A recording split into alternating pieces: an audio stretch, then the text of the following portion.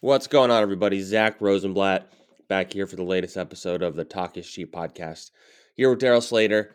The NFL draft just happened, and the Giants' first round went about as well as could be expected, to the point where it was so non-controversial and it was so positive that it feels like we're covering a different team now. Sort of. Sort of, yeah. Yeah, but you know what I mean, like that. So they got Kayvon Thibodeau, Thibodeau or Thibodeau. I'm still trying to figure out the right way to say it. I will figure it out. And Evan Neal at 7. And as I've said and written, like if you had told anyone, even at the end of the college football season, uh, if you had asked anybody at the end of the college football season, like who is the most likely to be number one pick, like those might have been the top two guys because Trayvon Walker wasn't in the discussion yet. So the fact that they ended up with those two guys, they're two biggest positions of need for like a long time. There's a lot of the noise pre-draft about them not liking Thibodeau, which is clearly all fakely leaked to hope he would fall to them. And it worked out. And Evan Neal, I think most have him graded as the top tackle in this class. And he's just a freak and a physical freak who is the only one out of the 3 top tackles that had experience at right tackle, which is what they need. Like, I think we'll talk about the rest of the draft in a minute, but I don't think they could have done a better job on that first day. Yeah, and look, I mean, part of doing a good job is fortune. Good fortune. Yeah.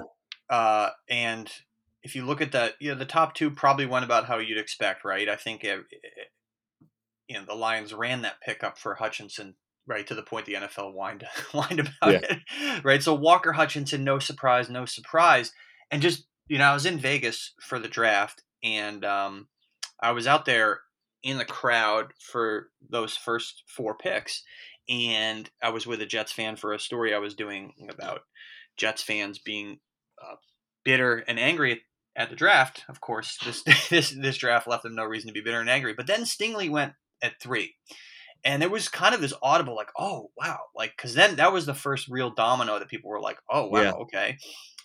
As we know, I mean, obviously the Giants could have drafted a corner.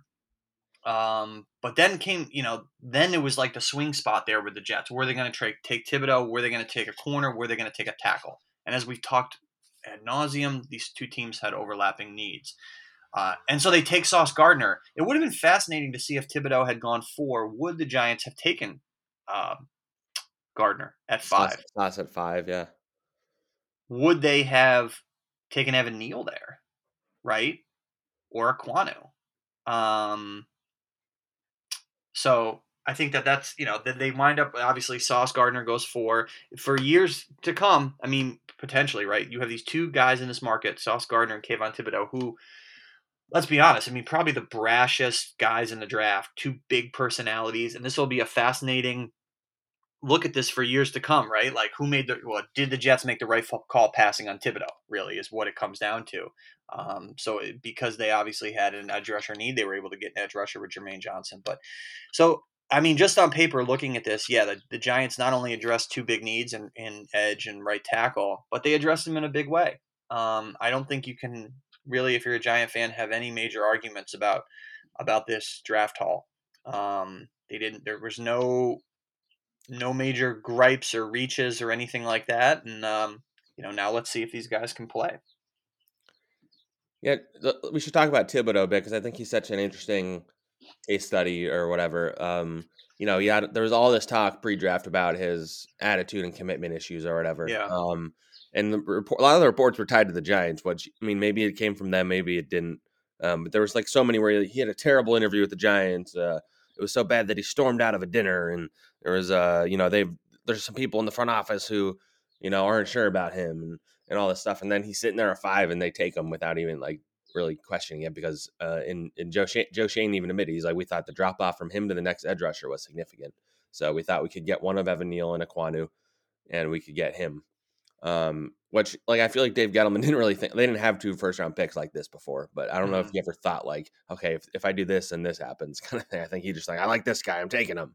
I don't care what anybody says. But I don't know. It's like so interesting because I mean, I think an underrated part of this is that the scouting staff and the people in the front office, as we learned yesterday with Chris Pettit getting fired, like a lot of people in this process were not people that Joe Schoen hired or that he has any background with. So my thought was, and that's why it's hard. A lot of times you hear a buzz that like sounds interesting and real, and you go with it. But interesting about the Giants was that Joe Schoen, none of the people in his staff were his hires or his people.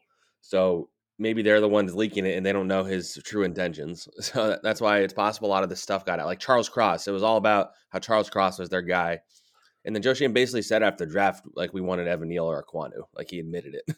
Yeah, I mean, so much of what comes We out had of the them. pre-draft. I mean, maybe if they're both gone, they would have considered Cross. I don't know, but Yeah, like, but that was another thing that was like the Giants were clearly, or somebody in the Giants was leaking that to a bunch of different people, and then it just wasn't true. So it makes you wonder, like, how much of it was Joe Schoen just maybe even trying to figure out like who's leaking stuff and if he wants to keep them around, or it's them trying to guess what Joe Schoen likes, or maybe it's just these scouts saying who they like and not knowing what Joe Schoen was going to do, because he clearly, an interesting thing.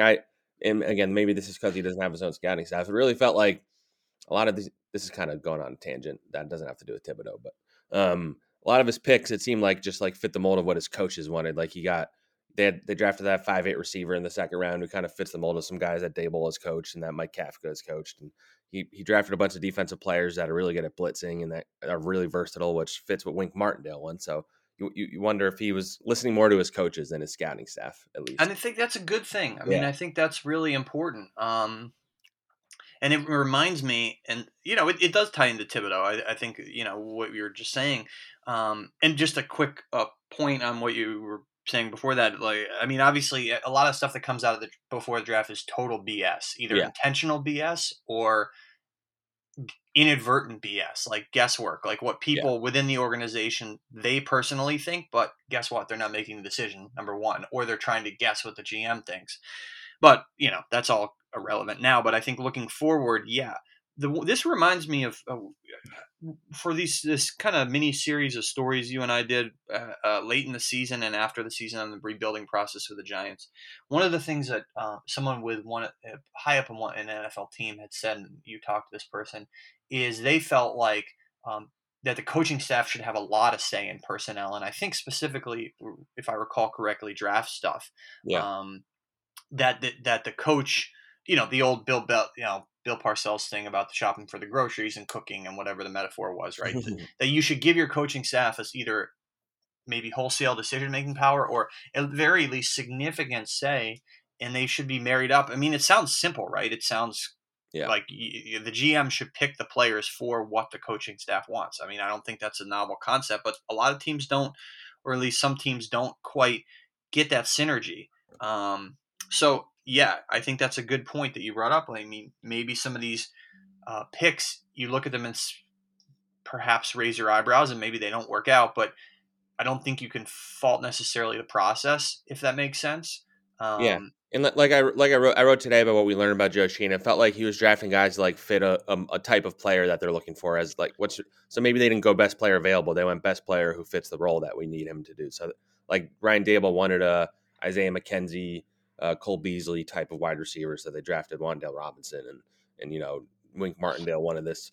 He wanted a linebacker that could just blitz every play. So he got that dude from Indiana, Micah McFadden. So, like, I don't know. It felt like they were trying to just get prototypes of guys that had certain traits, which, if going with a plan is better than just kind of winging it. So, yeah, it's, and you better, you ideally keep your coaching staff for more than 2 years this time around to yeah, let, yeah, to yeah, let these exactly. players who you drafted for your coaching staff actually play for that Yeah. coaching staff. I will say, I think, and again, you never know with John Mara, he might get impatient or whatever, but it really does feel like he's going to give Joe Shane time because, and Daboll, because like this roster is not a winning roster. I think everybody in the building knows it. They haven't been able to do much. You hit home runs with Thibodeau and Evan Neal. They're going to be the biggest additions of the offseason by a long shot because, their biggest free agent signing was Mark Lewinsky and a backup quarterback. So I think they have accepted that they're going to be taking their. I mean, Joe Shane traded back to get 2 extra picks, so they had 11 rookies coming in, and I would bet that all 11 of them make the team plus undrafted free agents. Like they need to fill out their depth chart pretty intensely right now. And their biggest moves in terms of like their roster, like non-draft related, are going to be getting rid of Logan Ryan and eventually getting rid of James Bradbury. So your defense is going to be worse just by that virtue. The secondary looks like a mess. But anyway, I mean, I originally started talking about Thibodeau. What do you think? So he is a very like unique personality. He's very confident. I think he said a lot of the right things. I think he's quite smart, honestly. Like he's very well spoken and all that, and he's going to be very entertaining for our purposes. But as we've seen with guys both in New York and in other cities, when they have a big personality, like if they don't back it up, it could go south quickly. Like, what are you looking forward to about the Kayvon Thibodeau tenure? I think it's going to be a journey for everybody. Yeah, and I think, look, I mean, bottom line is in this market, in most markets, but especially here, like if you don't produce, then the adulation goes out the window. But especially if you're the type of person who puts himself out there, personality wise, it becomes even more glaring. I think if think about if Kenny Galladay had come in, uh, big talking and all that, rather than kind of mild mannered and you know. Yeah, that's his personality. He's mild mannered. But if that wasn't his personality, how much obviously there was a ton of blowback to his lack of production last year. Imagine how much worse it would have been if he was, brash. So look, I mean, you take a risk in this market, especially by being like that. But that's just how he's wired, and you can't necessarily expect Kayvon Thibodeau to be anyone other than who he is. And it was just it was interesting watching him backstage at the draft compared to some of the other prospects. They were some of these guys' personalities are just kind of level and even, and they were walking from room to room, and here's Thibodeau kind of doing a little dance, and I mean, Evan Neal's the great contrast to him, I would say. 100%. Very much low key, even though he's this huge guy with a big voice. He's like very unassuming and kind of. I mean, he is actually is like an interesting guy when you talk to him. But yeah, it's like they're like complete opposite personalities. Yeah, I mean, you have Thibodeau, big city Los Angeles guy, big talking, um, and and brash, and wearing his sunglasses throughout the whole post draft process.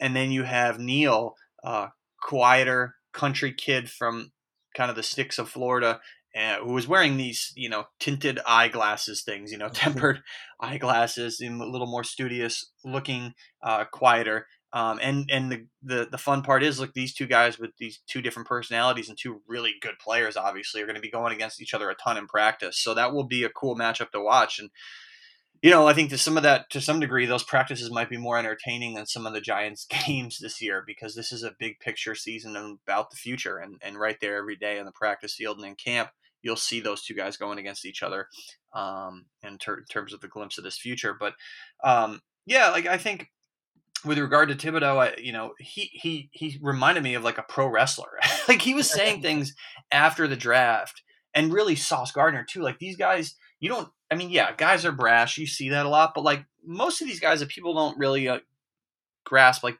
a lot of these guys just don't say anything, or Yeah, they just, they stick to the company line.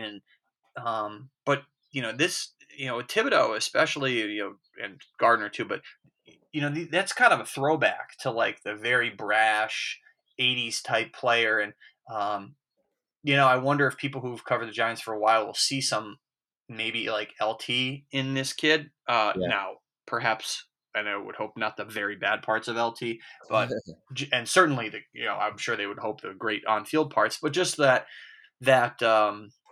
critics be damned kind of approach. And so that, I think it'll be fun for us to cover. And look, I mean, he's going to have hiccups as a rookie. They all do. Now, will his personality help him get through that? Or will that, exacerbate his problems? I think that'll be interesting to see.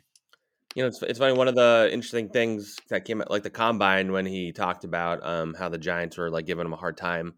And one of the things that he said they asked him was like, if you're going a bunch of games in a row without a sack, are you gonna be able to handle the the New York media and the fan base and the radio when they start criticizing you and stuff? And I think we'll find out pretty quickly because he's a rookie. Like those guys hit a wall unless they're freaks of nature like Myles Garrett or whatever. So um, that'll be interesting. And another part that kind of came out in the last week is that Michael Strahan was already becoming a mentor for him.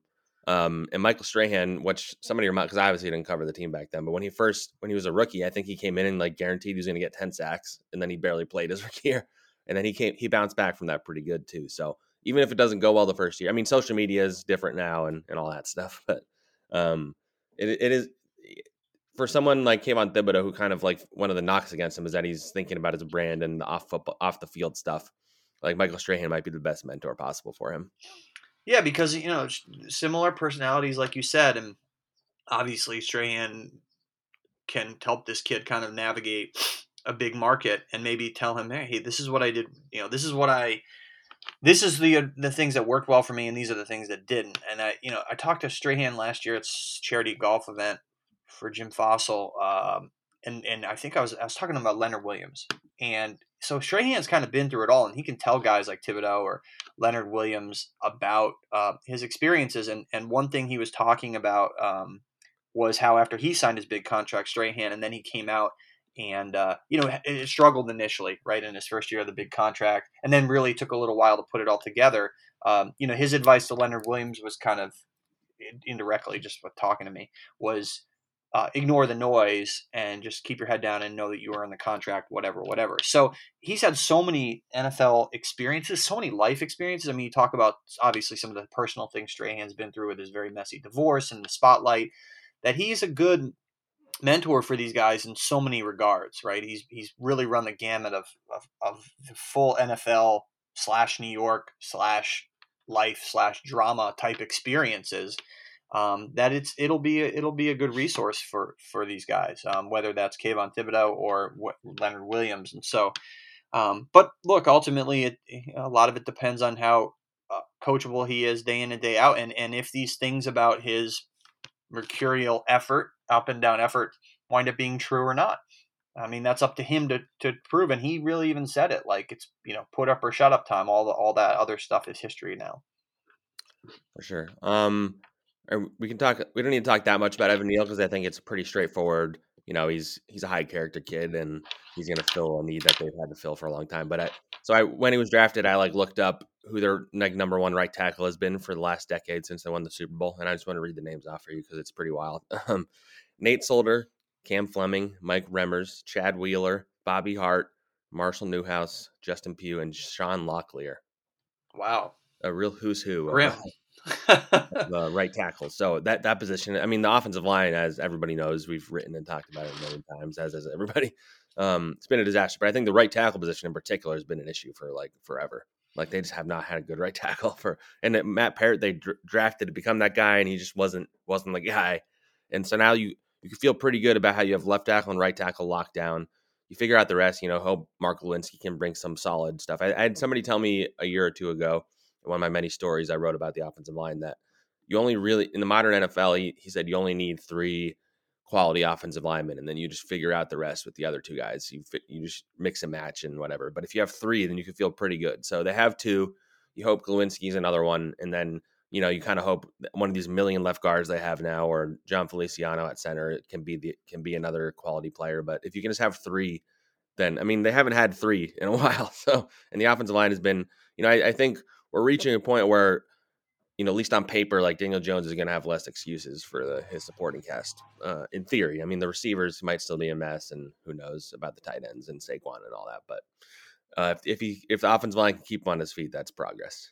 Oh, 100%. I think if this starting 5 can stay healthy, and now there are obviously some question marks, it's obviously a better group than last year. Low bar, clearly, but we'll see. Feliciano is center.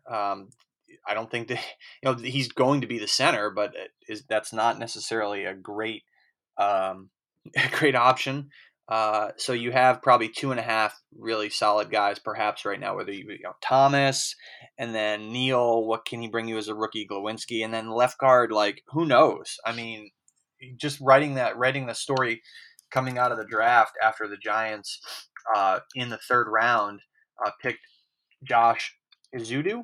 I think that's how you say it, from North Carolina. Yeah, the 67th overall pick, 3rd pick of the 3rd round. He'll have a great shot to be the starting left guard. Now, look, that means you're going to be starting 2 rookies on your offensive line, which could certainly have some growing pains, but there are not a lot of other great options there at left guard.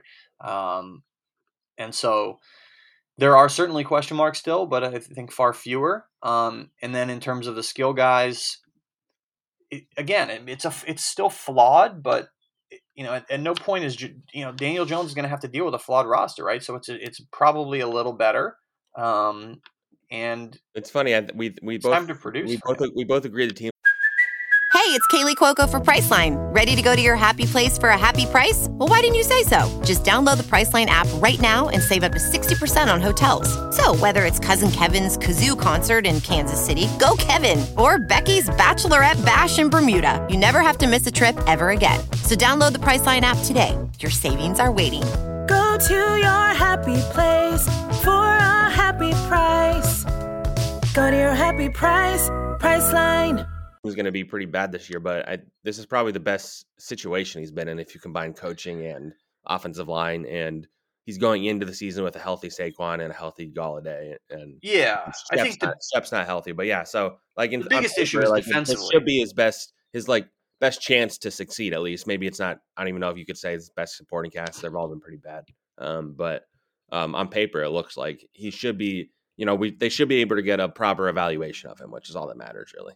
Yep, exactly. And people have said, like, in the right situation, he can be, a more than capable starter. Now, is this an ideal situation? Not necessarily, but I would say it's definitely closer to being the right situation than it was before. And like you said, they should be able to get a good evaluation. And a lot of this team's problems, if you look at the roster, are on defense. And now, they do have some issues offensively, but I think on a whole, one of the bigger reason why the roster is so in dire situation is defensively.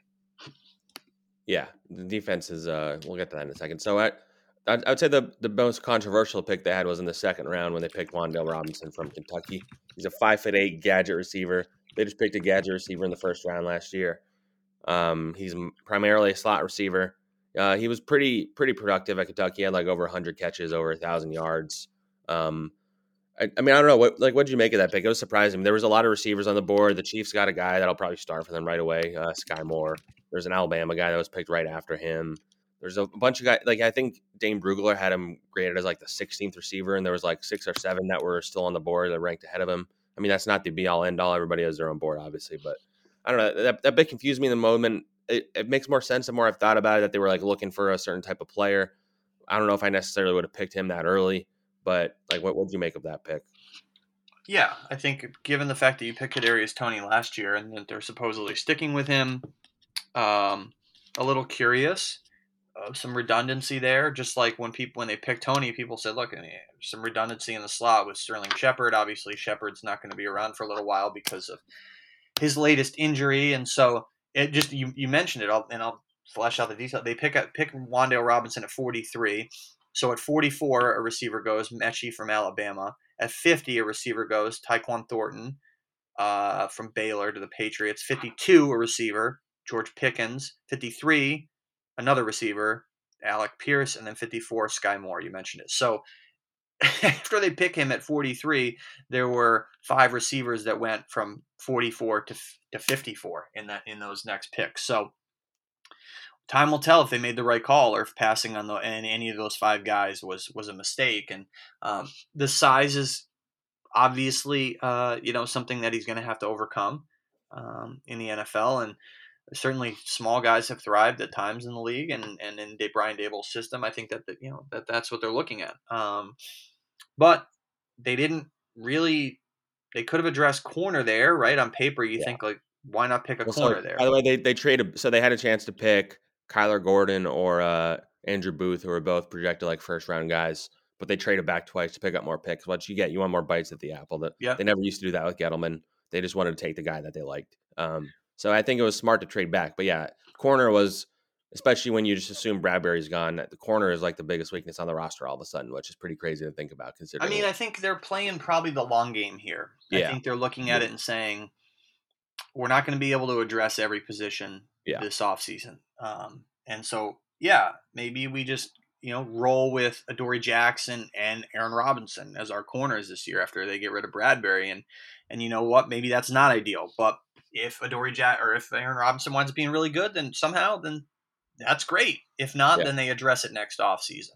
But I just don't. I think that they look at it and realize that this is going to be a long game approach, which I can understand, and I think that's smart.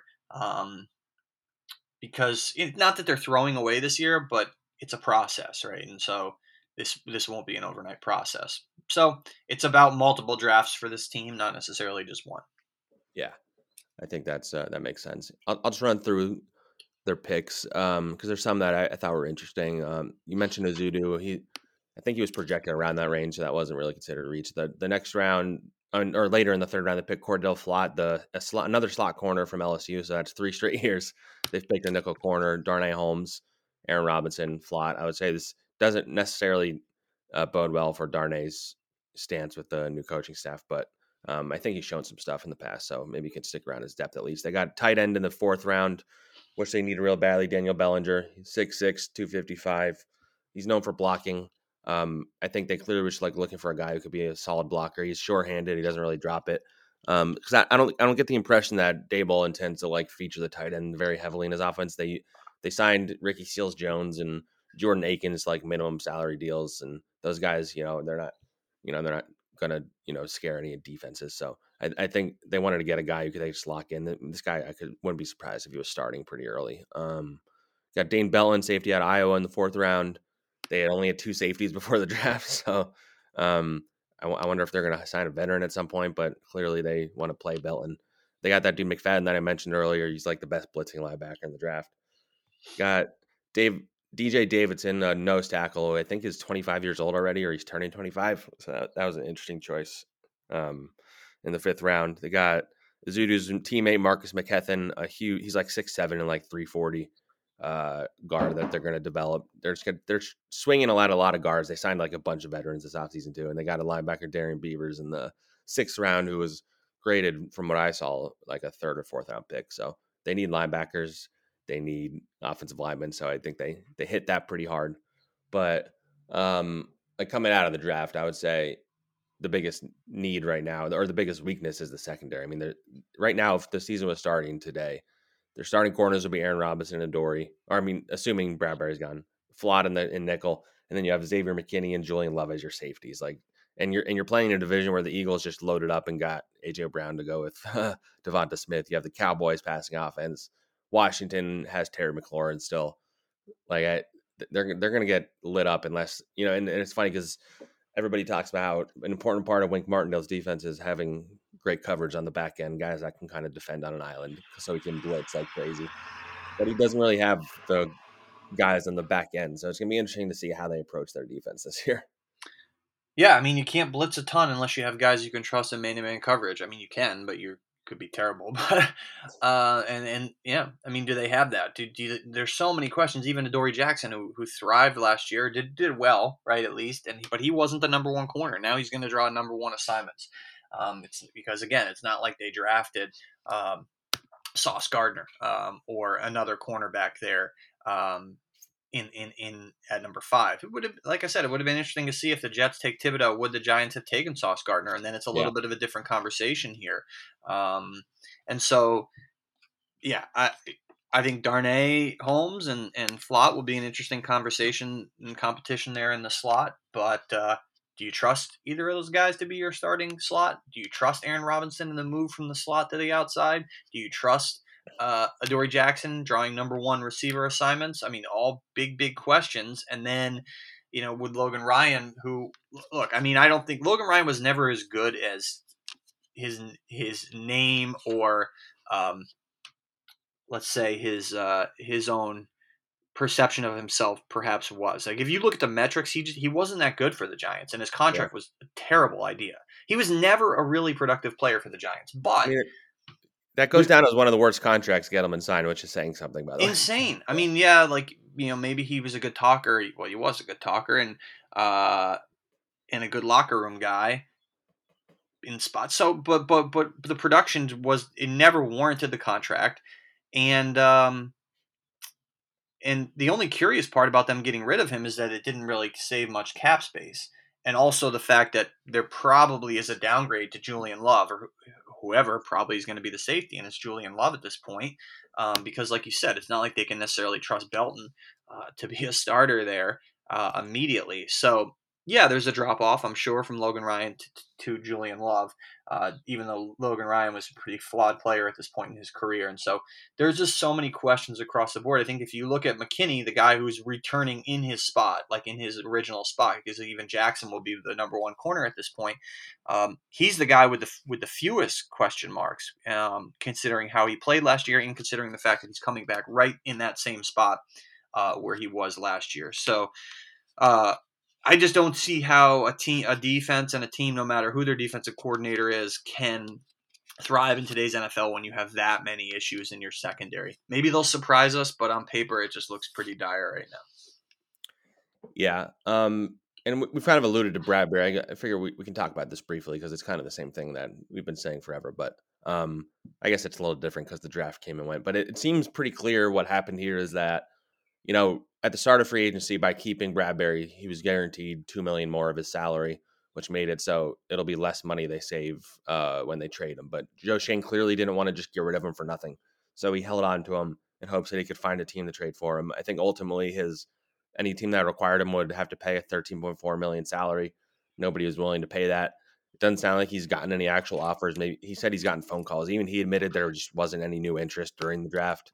The fact that they can't even get like a 7th-round pick for him, I think kind of says everything. That teams are just kind of assuming they're going to cut him, or they don't value him in a way that they feel like they should or even want to trade for him. So is going to wind up happening, and is they're going to cut him because number one, he's not viewed as a good fit in this defense. Maybe if he's not a long-term guy that you want to keep, then you got to get rid of him now. Let these young guys figure their thing out.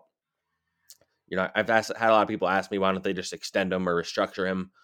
Well, if you don't want to keep him now, then you're not going to extend him. They haven't approached him about an extension. And then the restructure is not going to happen because then you're just kicking a bunch of money down the road, and they need as much money as they can get in the next couple of years to completely change this roster. So they're going to cut him at some point, I imagine pretty soon, because they're going to have to start signing their rookies. I guess they don't have to sign them until training camp technically, but I think ideally you have them signed before that. So you cut them and you save $12 million. You get closer to the salary cap, and I imagine they're going to move on from Darius Slayton at some point too, save 2.5, because you don't pay almost $3 million to a number 5 receiver usually. Although they did kind of do that to John Ross last year. So, so I think that's where things stand in the Bradbury situation, right? I mean, I don't know if you have any opinions about. Well, that. yeah, I mean, obviously, it goes without saying that they need the cap space, and people are. It's not necessarily. It's not a hard decision to cut him. I mean, if they trade him, that's 12.1 that they free up. And let's just presume they don't trade him. But if they cut him right now, it's 10.1 that they free up. If they cut him, I got it backwards. Yeah, if they cut, if they cut him, they need the cap space. Like that's why people say, why don't you just restructure him or whatever? Because it's not about this year. It doesn't really. Let's be honest. It's not. They don't need him. If you restructured him, then you bring him back because in that scenario you think, okay, we're good enough to win some games this year. We need our best corner, but they're not good enough to win games this year. So why would you keep him? Right. If you don't think you're a year away and they're not a year away, what exactly? Why would you keep them? If the combination of them being far away from winning and him not being like a long-term fit, like that, it's just an obvious get rid of. It's unfortunate because he's a good player. Like he had 2 good years, made the Pro Bowl. He fell off a little bit last year, but I mean that he was getting targeted a lot, and I don't know if the defense around him was that great either. But so it's unfortunate. And as I just thought earlier, and I think I saw somebody tweet something about it, and I thought about it. There's a decent chance that the Eagles try and pick him up, which makes it hurt a little more because they need a corner and he fits their defense. So if you cut him for nothing and the Eagles pick him up, and then you have to see James Bradbury for the next 2 years or whatever, like that's gonna be a tough pill to swallow. But this is Dave Gettleman's fault. It's funny because he was like the best signing he probably had as the GM, and then because of all his other bad decisions, they had to restructure him twice last year, which made his cap hit $21 million this year, whatever it is. And so you can't keep a guy for $20 million if you're not going to win. It's not doable for their cap situation. When you have cap hits of Golladay and Leonard Williams already so high, and you don't want to restructure Kenny Golladay because then that would mean you have to keep him next year or cut him for nothing.